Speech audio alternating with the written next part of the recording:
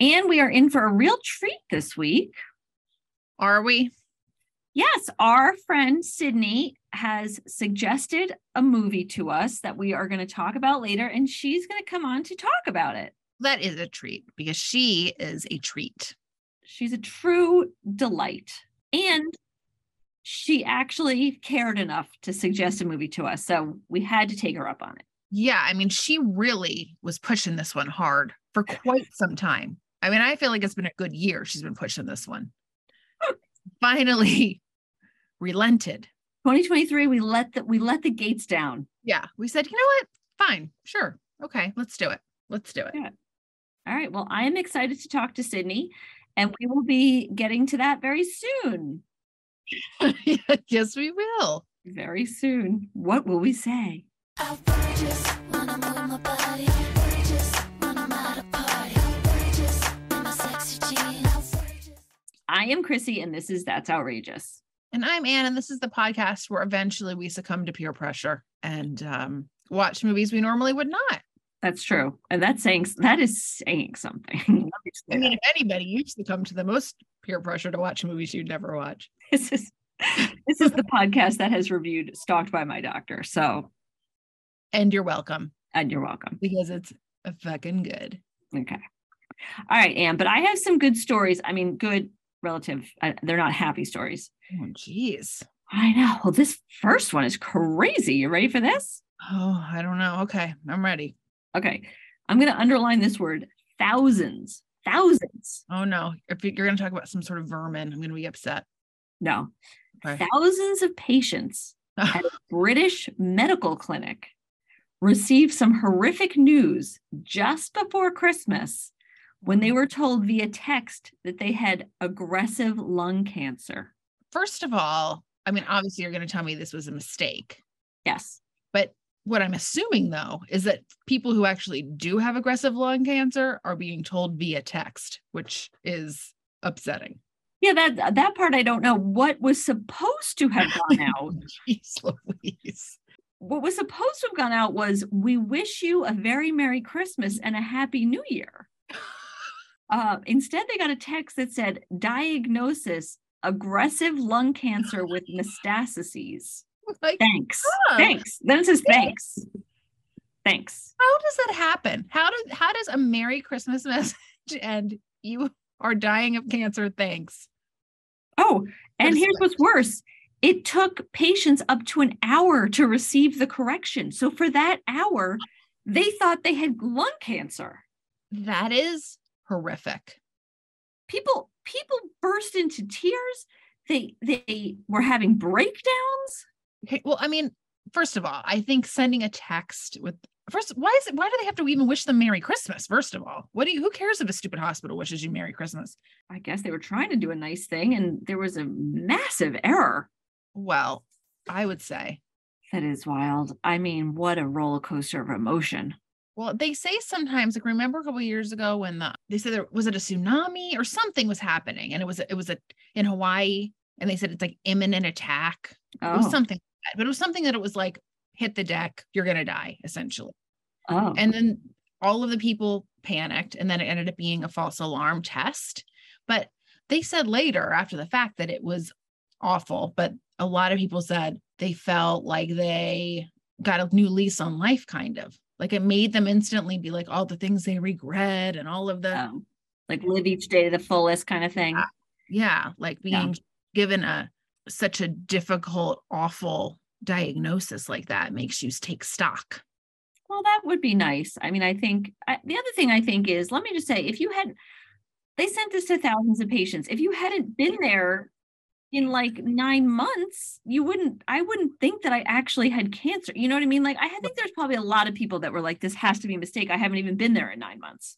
Right. Boy, whoever did that probably feels pretty bad about it. Oh my gosh. Awful. Just awful. All right, Anne, this story you sent me, it is about a United Airlines flight that was going from Los Angeles to Sydney over the holiday weekend, but it got diverted due to a mechanical issue. And they had to make an emergency landing in Pago Pago in American Samoa. Oh, yeah, that's right. And let's give some credit to United, an airline I never fly, but they tried to make the best of it for these stranded passengers. They got them beer. Thank you. They gave them a tour of the island, and they were like hanging out on a deserted beach until the plane got fixed and could continue on its way. Well, I'm just glad they didn't make them stay on the plane, because you know how anytime there's a problem, they make you stay on the plane the whole time. Yeah. At least they got to walk on the beach, have a drink. Yes, they got to get off the plane. I think that is key. I mean, sitting on those planes is terrible, and it wasn't an awful place to be. It's an island. Was having nice weather. Not what they wanted to do. They had New Year's Eve plans that apparently they missed because of the, Sydney like winds up being in a different. They're first, right? Like they're the first ones to celebrate. Yes, so they missed New Year's completely. So if that was part of their plans, they were greatly disappointed. But they did make lemonade out of lemons. They were sitting beachside. I mean, better than Lost. It is. It is better than Lost. Yeah, I'm sure nothing was coming out of the jungle trying to kill them. Smoke monster. Smoke monster. Thank you. I watched Lost over the pandemic during COVID. I'd never seen it before. Oh, really? I watched it. Yeah. I didn't. I couldn't care less about it. And then we started watching it, and I still didn't care about it. And then about 2 seasons in, I was on board. Yeah, no, it got good, and then it kind of got crazy, but it was good. It was good. And you know who my favorite on that show was? I can't imagine. I know it wasn't Matthew Fox. He was my worst. You never pick the people that everyone else picks. Okay. Sawyer. He ended up being my favorite. I hated him in the beginning, and god damn it, did I end up loving Sawyer. Yeah, he's likable. Yeah, that's not too out there. But yeah, Matthew Fox's character, I not even for 2 minutes could take him. They should have how he became the leader. Absolutely not. I would have been like, everybody, we're taking this guy down. That's impressive that you watched it over break. Isn't that like close to 100 episodes? It was so long. It took a really long time. Yeah. That's a lot, Anne. It was a lot. All right, Anne. And here is another story that I would call disturbing. Okay. Indian police have arrested an unruly airline passenger following a complaint by a woman aboard an Air India flight from New York that he urinated on her in business class. In business class, I would be furious. He just got up and peed on her? Was he drunk? He must have been drunk. He was, yes, he admits he was drunk, and he couldn't believe what he did. So he didn't realize, he thought she was the bathroom? It wasn't malicious. I think he was just completely out of control, which is funny because there's a picture of him being escorted off the plane, and he really, it's hard to tell, but he doesn't really look very intoxicated. Well, we've talked about this before. It's like some people don't seem as drunk as they are. Yeah. Well, if convicted, he could face up to 3 years in prison. Well, that seems excessive. I don't think he should do prison time. No, they said that another passenger saw him consuming excessive liquor and talking incoherently, asking the same question over and over again. Was the question, is it okay if I piss on you? I'm gonna. Well, he unfortunately peed on an elderly woman, and her complaint is that he outraged the modesty of a woman. Oh, because she saw his penis. I guess so. I mean, that is adding insult to injury. She's like, sir, not only am I now covered in urine, I had to see your penis. Yeah. I truly think he's mortified. Well, he should be mortified, and he needs to give her a lot of money. And so does the airline. Why is this guy getting wasted on the airplane like that? I thought you weren't allowed to do that. Oh, I don't know. I don't fly in business class. This might surprise you. So I don't know what happened. Nor do I. But I'm saying if I was in business class and I paid money for a business class ticket, I'd be like, keep things under control. Yeah. And they get their own bathrooms too. Like they don't go back in the cattle car. I love that. Yeah, that's also adding insult to injury. He probably had a lovely bathroom to use. I think he just didn't know where it was. Well, sir, you got to pay. He shouldn't go to jail, but he should have to pay that lady money. One of my husband's friends in college, when he was home on a break, got excessively drunk and got up in the middle of the night and peed on his mother while she was sleeping. There's something, you know what? I feel like a lot of men do that. Not pee on their mothers per se, but like wander trying to find bathrooms and pee in weird places. It's like you never hear of girls doing that, like getting up and peeing in the closet or peeing on person. It's an interesting phenomenon, I feel like, with men. Yeah, that would be, talk about a rude awakening. Not only are you like woken up, but you then see your son peeing on you. That would really be something. That would really be something. That might be worse than being peed on a plane. I don't know. Well, on a plane, then you're stuck. First of all, it's strangers' urine. That's true. And you're stuck in it until you land, and then wherever you get to your destination and you have to shower and stuff. At least if it's at home, you can take a shower right away. Yeah. I think you're also probably more tolerant of your son's urine, I would probably guess. Yeah. You're like, get it together, Tommy. Well, the other thing is, let me say, she knows him. She probably wasn't horribly, I mean, she was shocked, but I'm sure she wasn't like, this is so out of character. I don't know if that's better or worse. Oh, it's okay. It's just Steve. It's Steve. You know how he likes to do this when he's been drinking too much. At least it's me this time and not the dog. Steve. I bet you Steve's, you know what? I bet you that wasn't the last time Steve peed on somebody inappropriately. Oh, I would. Yeah, I think that's probably very close to being assured. Very close. That poor old lady. She was just trying to get to her destination.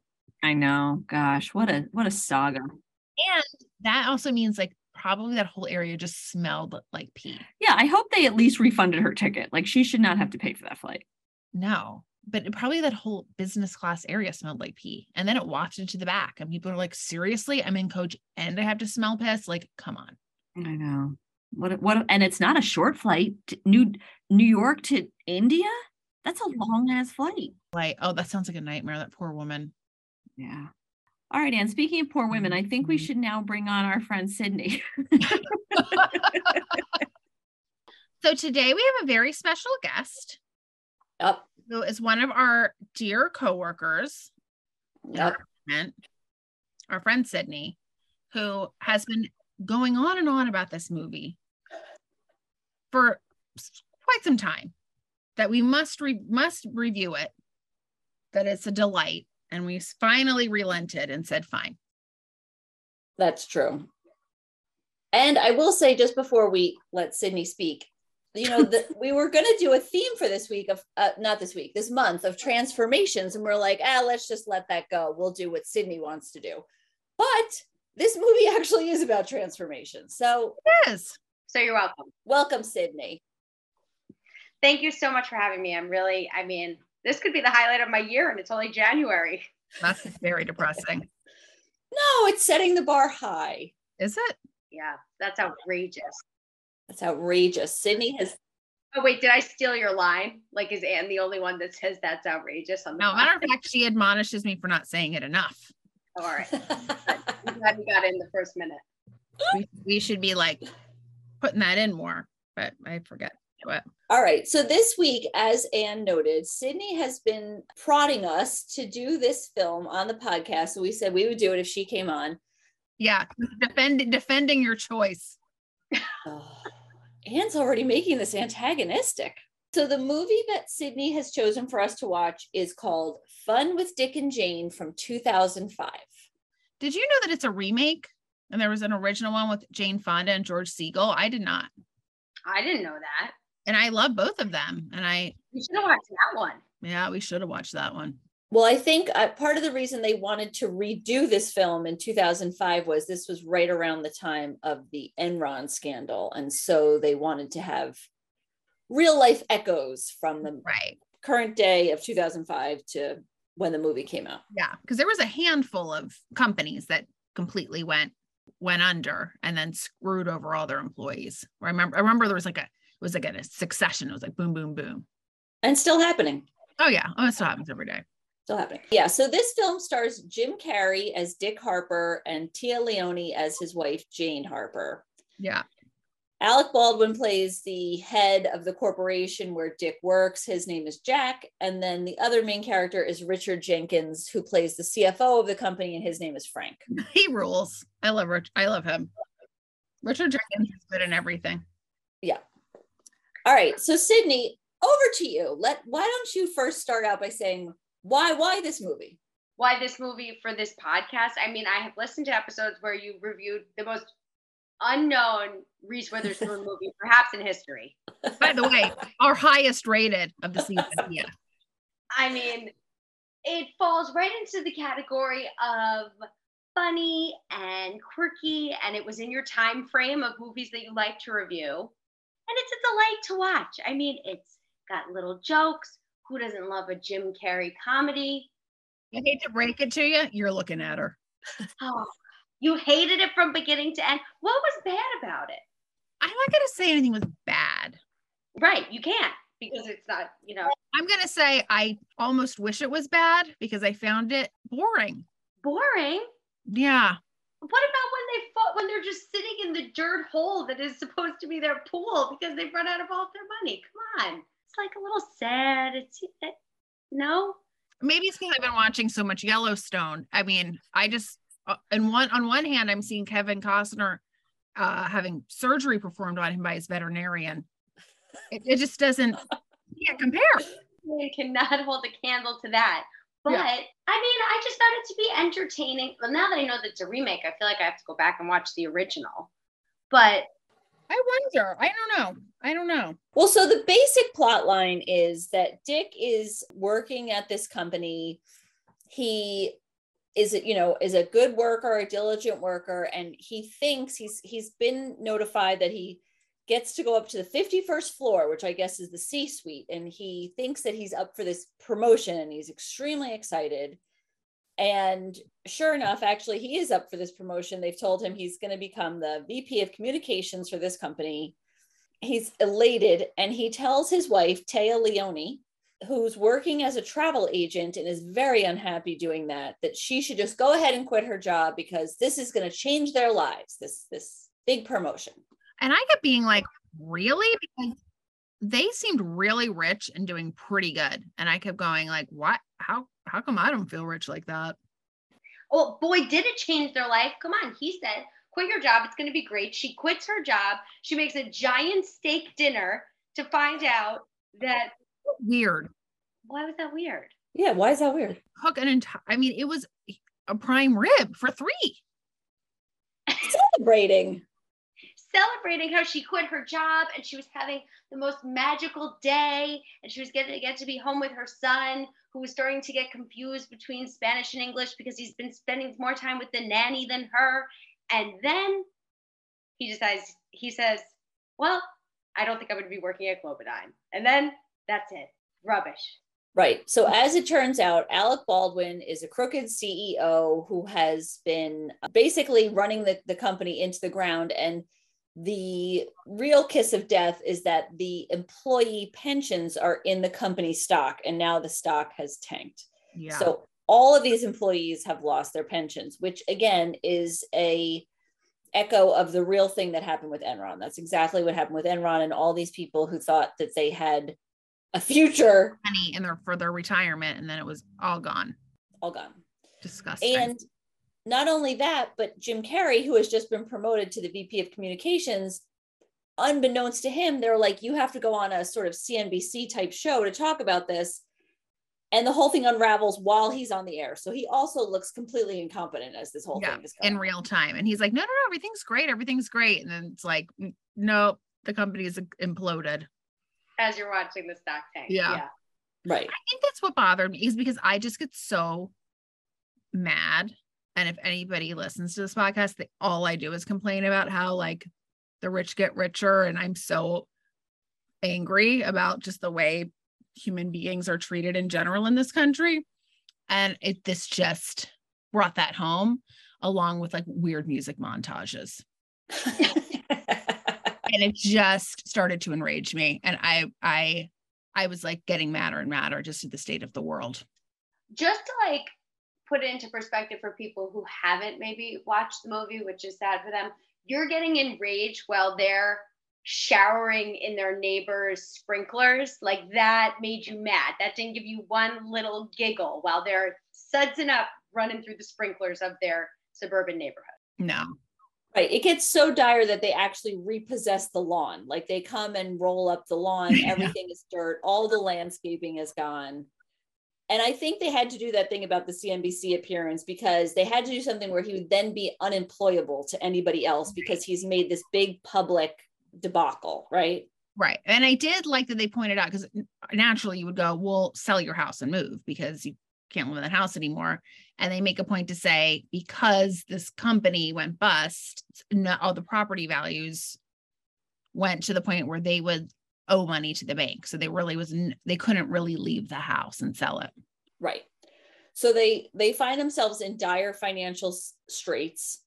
The one thing I'll also say this, I don't know why the wife couldn't go back to the travel agency and just say, can I come back to work here? Can I say this? And I don't mind Taya Leone. Like I like her in some things, but in this movie, it was constantly like running through her house frantically. It was like a Diane Keaton syndrome. It was like Diane Keaton was the acting coach and said, this is what you need to do in this scene. You are running for your keys as though the house was on fire. She's constantly running. And it was so much. It was like, what? Relax, lady. I will say she did seem out of breath for like the whole movie. Yes, it's frantic. She was frantic. But I think she couldn't get her job back. This is even before that. This was just her like every day where she was frantic. And then Jim Carrey had the day off and he was like jumping off of the railing in the house. It was like a man had never taken a day off of work. It's like, why aren't you sitting on your couch watching TV like the rest of us? Why are you inventing games inside your home?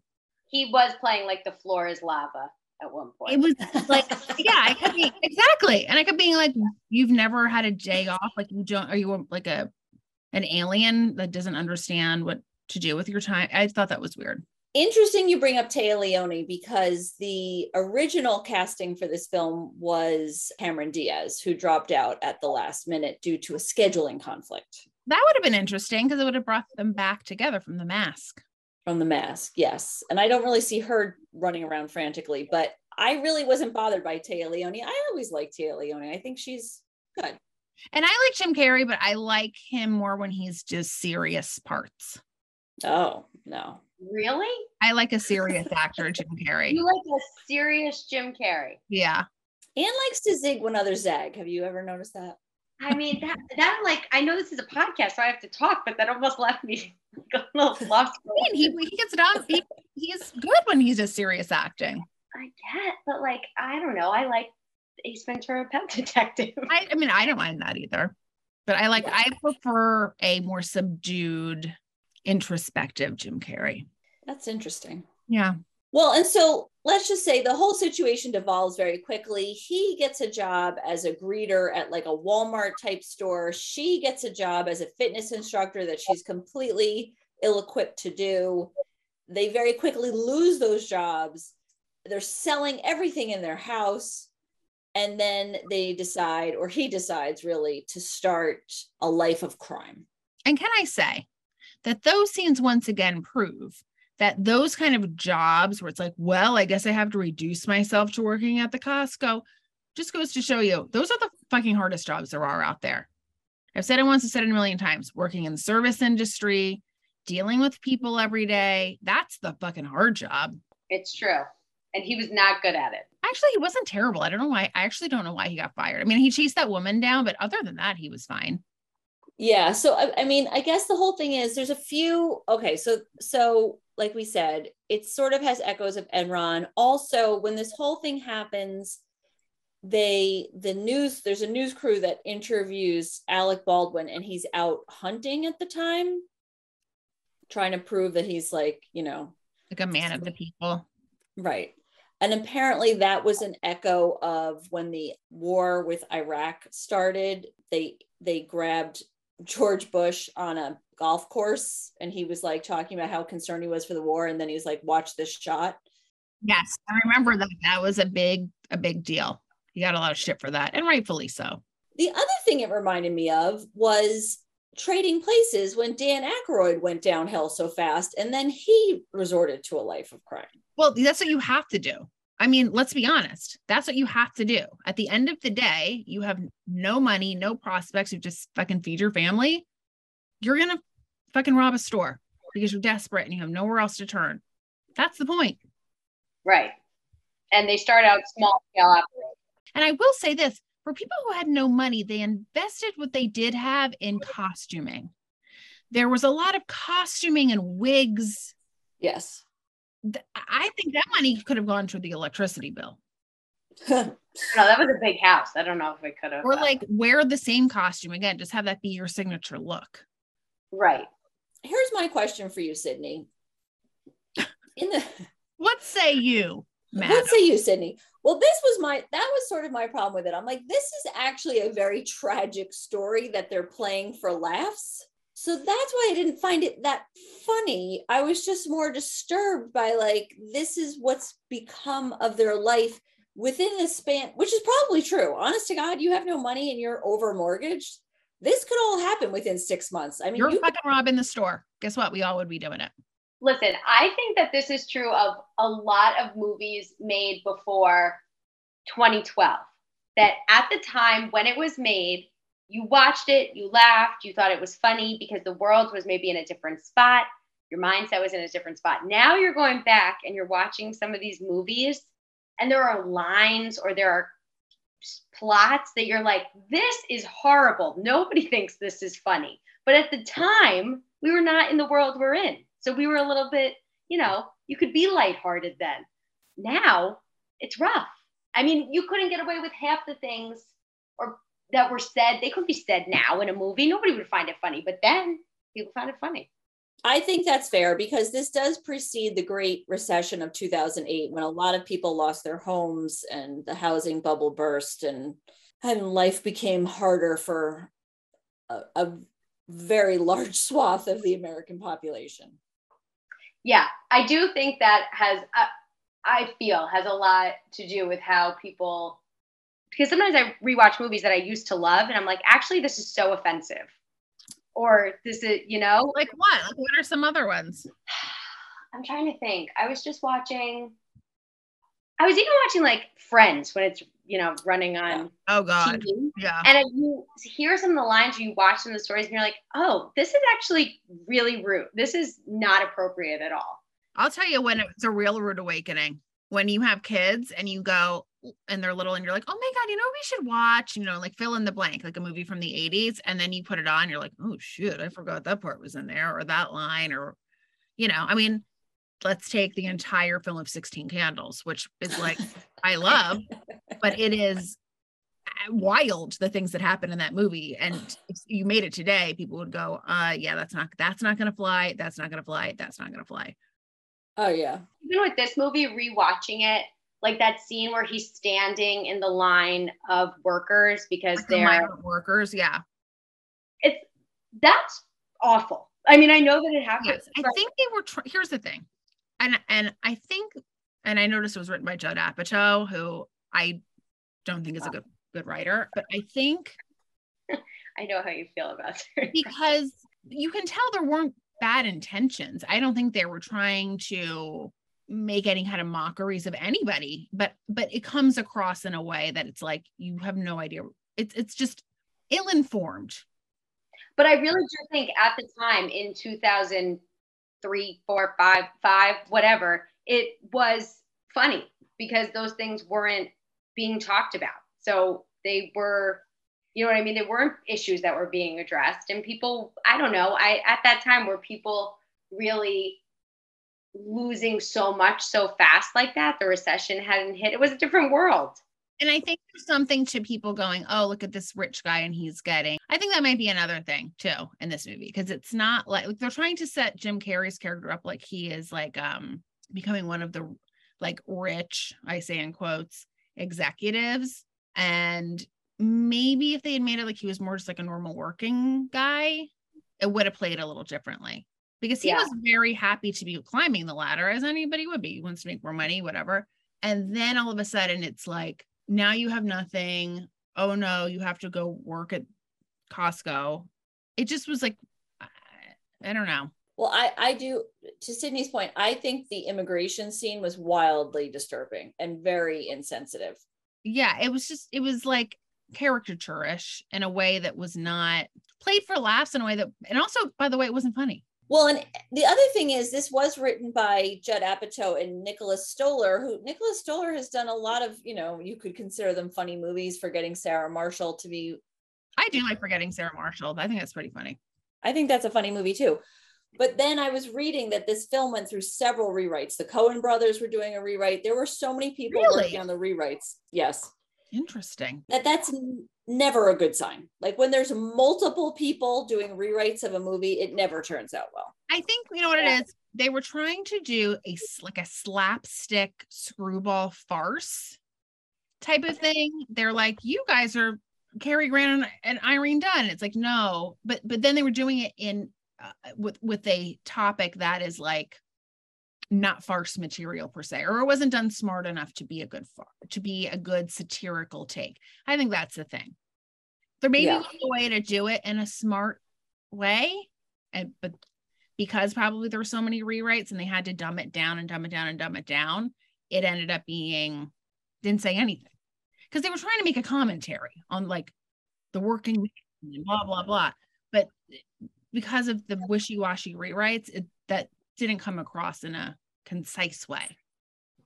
And I'll be damned if Jim Carrey and Téa Leoni weren't trying their fucking best. Like I said, the woman was out of breath through the entire movie. The cardio she went through on a daily basis was, that alone. Well, Anne, you're hitting on some points that Roger Ebert, one of our favorites, has hit upon. He said that the film's unexplored opportunities, and wrote in that it instead turns into tired slapstick. Oh, Roger.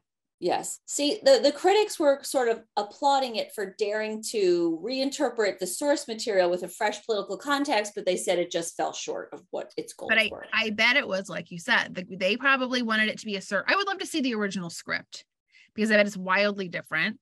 And it was Judd Apatow, probably 4 hours longer. And then I'm sure it went through rewrite, and it's not at all what they wanted it to say. Well, you'd have to watch the original. Yeah, I wonder what I was just thinking that. Let's get that Siegel version. And you know what I thought else was funny or weird is how Téa Leoni. So when Jim Carrey's dead serious, like, we're gonna start robbing shit now because we have to. And she's like laughing it off to the point where they're in the car. She's going to drive the getaway car and she's still kind of laughing about it. And he's full doing the robbing. And then he gets in the car and he's like, drive away. She's like, what? Oh, I don't say. I'm like, oh, for Christ's sake. They would have been caught after the first robbery. Well, but he doesn't go through it for like the first two. He winds up taking the woman's groceries out. Like he does. I don't think she ever believes that he has the guts to do it. Oh, come on. That still got me. The second, this most recent time watching it, when he comes out and he's carrying her bag. Because it's like, they're not bad people. And it's like he says at some point in the movie, it's like, we did everything right. We played by the rules. We tried to be good people. We tried to, do things the way you're supposed to do it. And we still got completely screwed over. He said, I understand that. I feel it. Yeah. So Sydney, obviously Anne is not a fan of the movie. I might not be either after this pod. I'll tell you what, don't come on That's Outrageous with your favorite. Whoa. I'm telling you, I think it was because it was sandwiched between the Yellowstone. I'm like, it's all in my brain because it's like they're just obsessed with the land. And I could be like, you know what, Costner, let someone else have a little bit of the land and not the billionaire guy either. Like, let the, reservation have some more land. It's true. You're thinking that Dick and Jane are being greedy, just running around trying to get their house back. Look at the Dutton Ranch. Oh, I'm on their side. I'm on Dick and Jane's side. You know what? Like I said, I think anybody would do the same eventually if you become desperate enough. I think that Jim Carrey and Téa Leoni did the best they could with the material they had. I mean, Jim Carrey was really giving it his all. He's running down hallways with ficus trees. That part was funny where he's running through they're shredding all the documents and everything. These are on fire. Yeah, he's climbing up to the holding himself on the roof. And Alec Baldwin was funny. Alec Baldwin was good. Alec Baldwin in the very beginning of the movie did make me laugh out loud, where he was like introducing him and he's like, Dick, DH, or he was like doing like a free form, trying to come up with like a nickname for him. That part made me laugh. Yeah, I was wondering if that was, I have to look at the timeline, if that was before he was on oh my gosh, the Liz Lemon, 30 Rock. 30 Rock? That seemed to be a good audition for 30 Rock. I think that was before 30 Rock. Because he does very well playing a unlikable corporate character. Yeah, I mean, Alec Baldwin, say what you will, but I think, I mean, he's a good actor. He's funny. He was great at being the old rich guy. Yes, and Richard Jenkins was also good at being sort of the caught in the crossfire. I'm just setting someone else to fall. But then he comes back around to help Dick and Jane. I mean, when they do their final big robbing scheme, he's there to help them. Right. And that's the feel good part of this movie, is like the end of the movie, they devise this scheme in which they get forms and they get like Alec Baldwin's routing numbers and banking info and signatures and all this stuff. And they wire transfer money out of his bank and announce on television that it's going to be the new pension fund for all the people that have lost everything, that they're trying to make it like he's being altruistic and paying back all the employees. Obviously he's horrified and would not have done that. However, it's the like feel good part of the movie, which just is nice because you go, well, at least he got fucked over and the people are getting their money. Right. Yeah, he wound up with like negative money. I think he wound up with like maybe $2,000 left, Alec Baldwin. Oh, is that? I didn't catch that part. Yeah, which was also, honestly, I didn't remember much about Enron. Then I was looking up Kenneth Lay, the Enron executive. He claimed, what happened to that guy? Yeah, he claimed before he died that he was negative $250,000, his net worth. Good. He should have been rotting in prison. Well, however, he died at his home in Aspen, so I don't know how died in prison, full security prison. He never went to prison. He had a heart attack before that happened. Disgusting. Some might say karma. No, Karma. he should have been in prison. Well, he died. He should have died, had the heart attack right on the prison floor. Oh my God. True. It's true. You know who else probably had a lot of heart attacks in not nicer places? The people he stole all the money from. Yeah. Sure. I guarantee that wasn't the only heart attack that happened because of that scandal. And it wasn't in Aspen. It was in fucking some shitty place that they had to move because they had no money. Yeah. Well, that corporation was headquartered in Houston. They have zero sympathy. Zip. Right. And that is the final joke of the movie, is that Jim Carrey is like at a stoplight or whatever, and one of his former, someone he knows, pulls up next to him in a Mercedes. He's like, John Michael Higgins. Yeah. I love that guy. And he's like, wow, what happened to you? He's like, oh, I just went to work for a company called Enron. But Yeah, he's like, it's this up and coming energy company. yes. So I'm going to say this. I didn't hate it. It sounds like you did. Well, I mean, you didn't say anything positive. no, I said some things made me laugh. I like the message, but I think I just get really mad about these kinds of like these things. Just, it puts me immediately in a bad mood. And then therefore I don't like the slapstick element. I'm like, not interested. That's fair. A while ago, you had told me that you felt like there really were no bad movies. You said that like when people watch a movie and they're like, this is bad, you never find movies to be bad.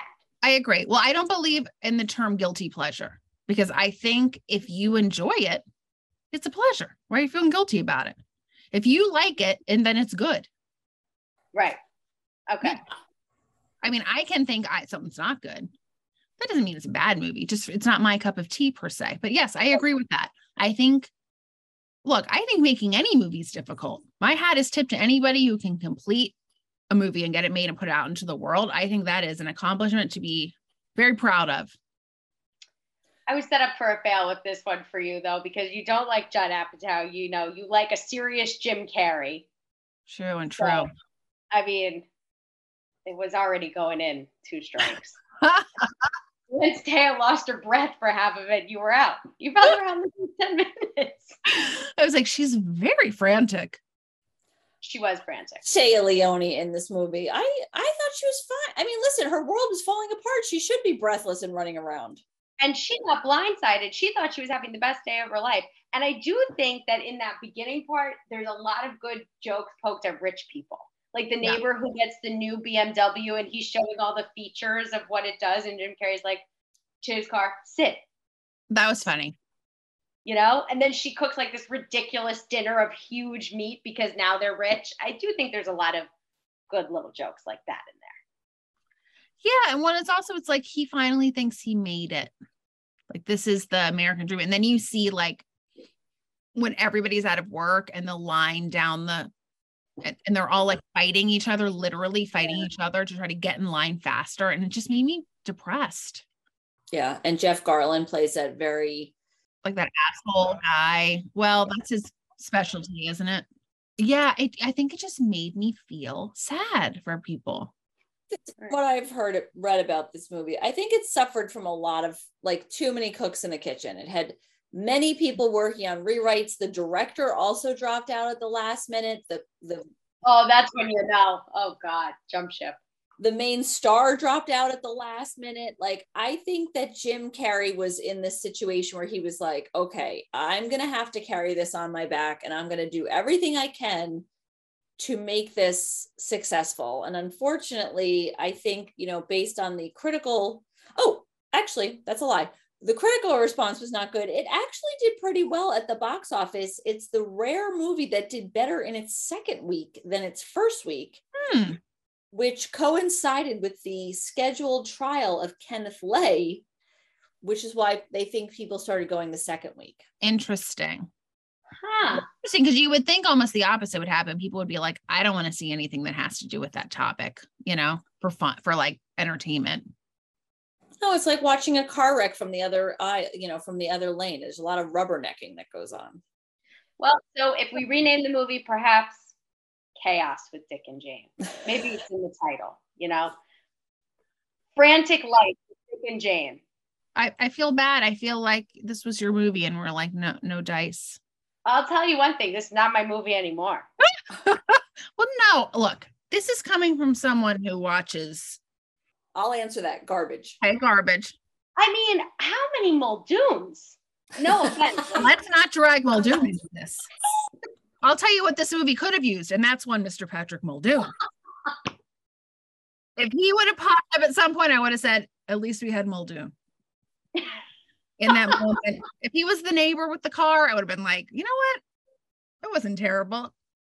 I still stand by my pick. I think it was perfect for this podcast, for the genre that you go for of unknown comedies that are hit or miss. That's true. I didn't say it was a smash hit. I said it was a delight, and I stand by that. It is a good pick because it invoked a lot of emotions.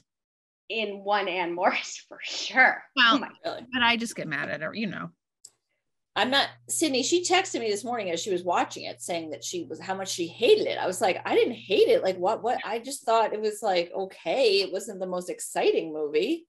She was coming in hot. That's what you should have been warned that she was coming in hot. I was on my cup of coffee this morning. I was kind of like, I would like to see what Rip is doing right now. The amount of text that I've gotten about why the word land is used so much in Yellowstone. Let me tell you, the way that she's reacting to Yellowstone, like I wrote it. I merely suggested that she watch it. And the text that I have got, what's with the land? What blah, blah, blah. Why are they, what's it? I have no personal attachment. You're like, I just like it, okay? I think this Dick and Jane episode, it should have been later in the year when she was done with Yellowstone. I really think she's just annoyed that she had to watch anything else. I think you might be right on that one. And I don't even know if I like Yellowstone. I can't stop watching it. I can't. The jury is still out on this. Chrissy, did you watch Yellowstone? Do you watch it? I have not watched Yellowstone. I will say in full transparency, my husband was watching it. I walked in once. I don't know what season it was. What did he think of it? Well, when I walked in, there was a woman who was like a park ranger and she had been impaled. Oh, yes. That already happened. Yeah. And I was like, I can't watch this. these people, every day something happens. And when I say something, I mean full chaos. Well, that's what I was trying to say to you. Oh, my computer's dying. That's what I was trying to say to you, is that somebody's always dying in that There's show. someone being murdered, maimed, beat. People get the shit beat out of them every day. It's a wild scene going on out there. That's right. It's the West. That's what they say. The Wild West. It's the Wild West. Well, I'm just going to say, to Sydney's own defense, we have watched far worse movies than Fun with Dick and Jane. I agree. That's the best compliment I could have gotten. Yeah, I will agree with that. I mean, this was nowhere near as far as the bottom that we've reached. What do you think the bottom is? I was just going to ask that. Yeah. What is the worst, do you think?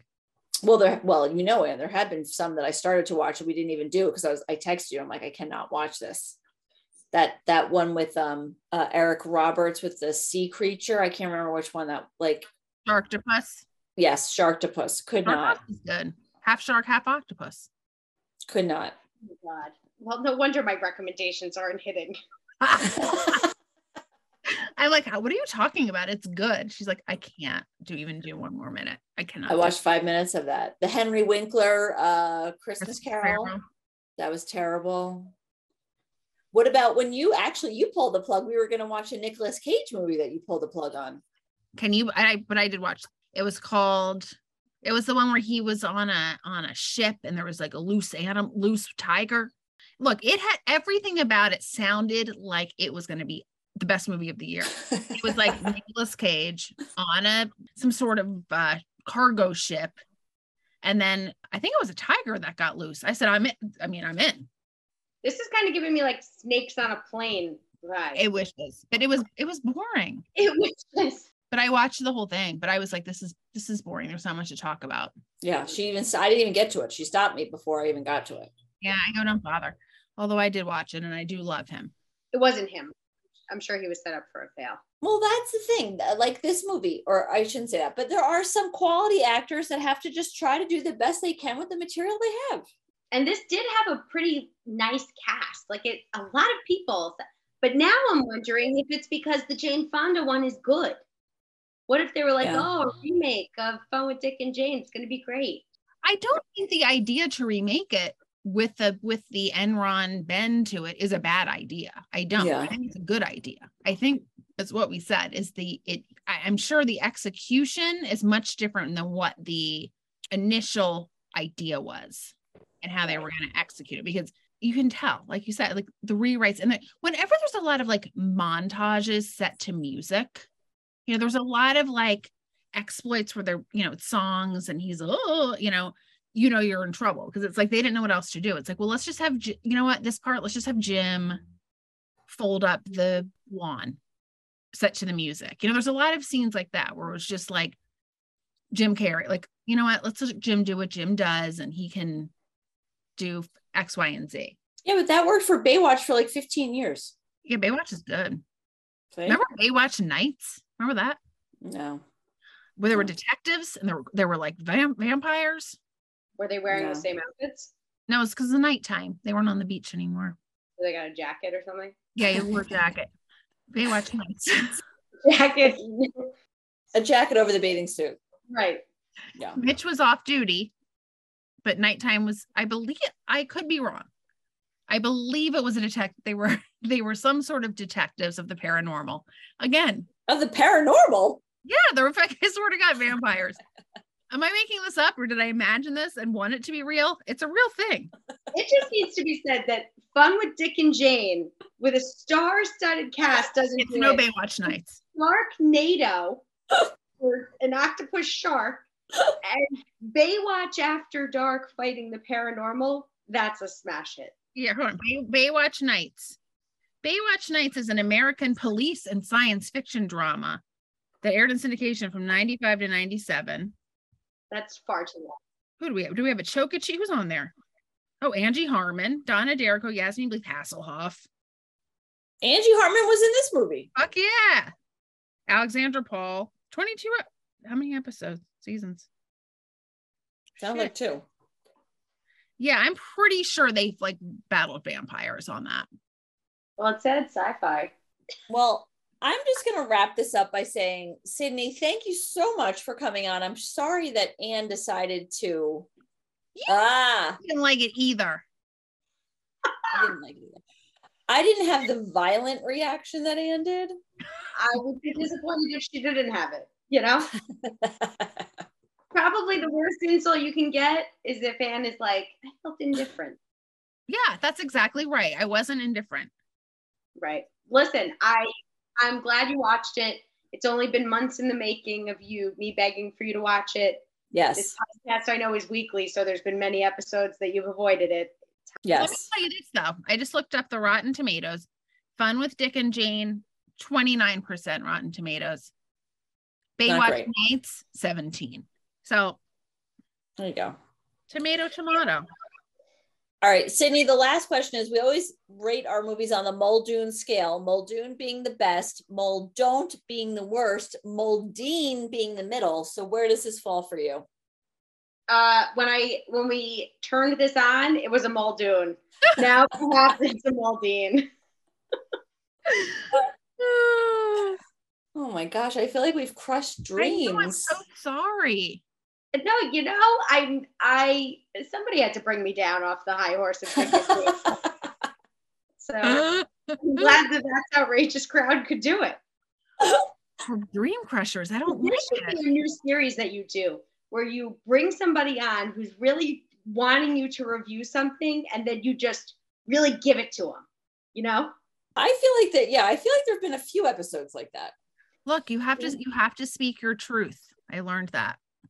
All right, I'm going to leave though with another recommendation. Oh, Okay. Bold. I like your style. Thank you. All About Steve. It's Sandra Bullock and Is that Bradley Cooper? Bradley Cooper. Oh no. And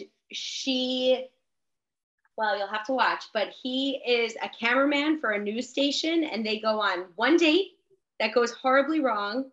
And he says, oh, I have to go to work. I wish you could come. And then she does, and she follows him. And I mean, I'm a Sandra Bullock lover. I love Sandra Bullock. I do love Sandra Bullock. I am the only person I know that likes that movie. So I've never seen it. it's on HBO Max.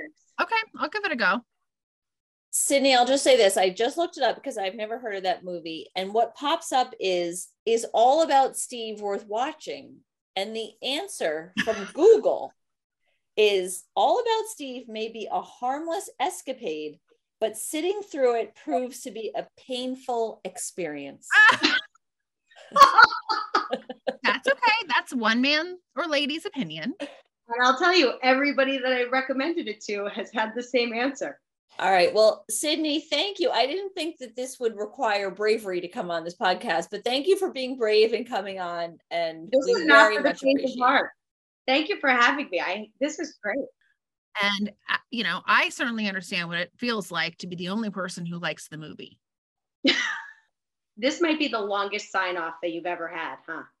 That's right. We're going to end it here. Thank you so much, Sydney. We very much appreciate it. Thanks, Thank Sydney. you. That Bye. was fun. I'll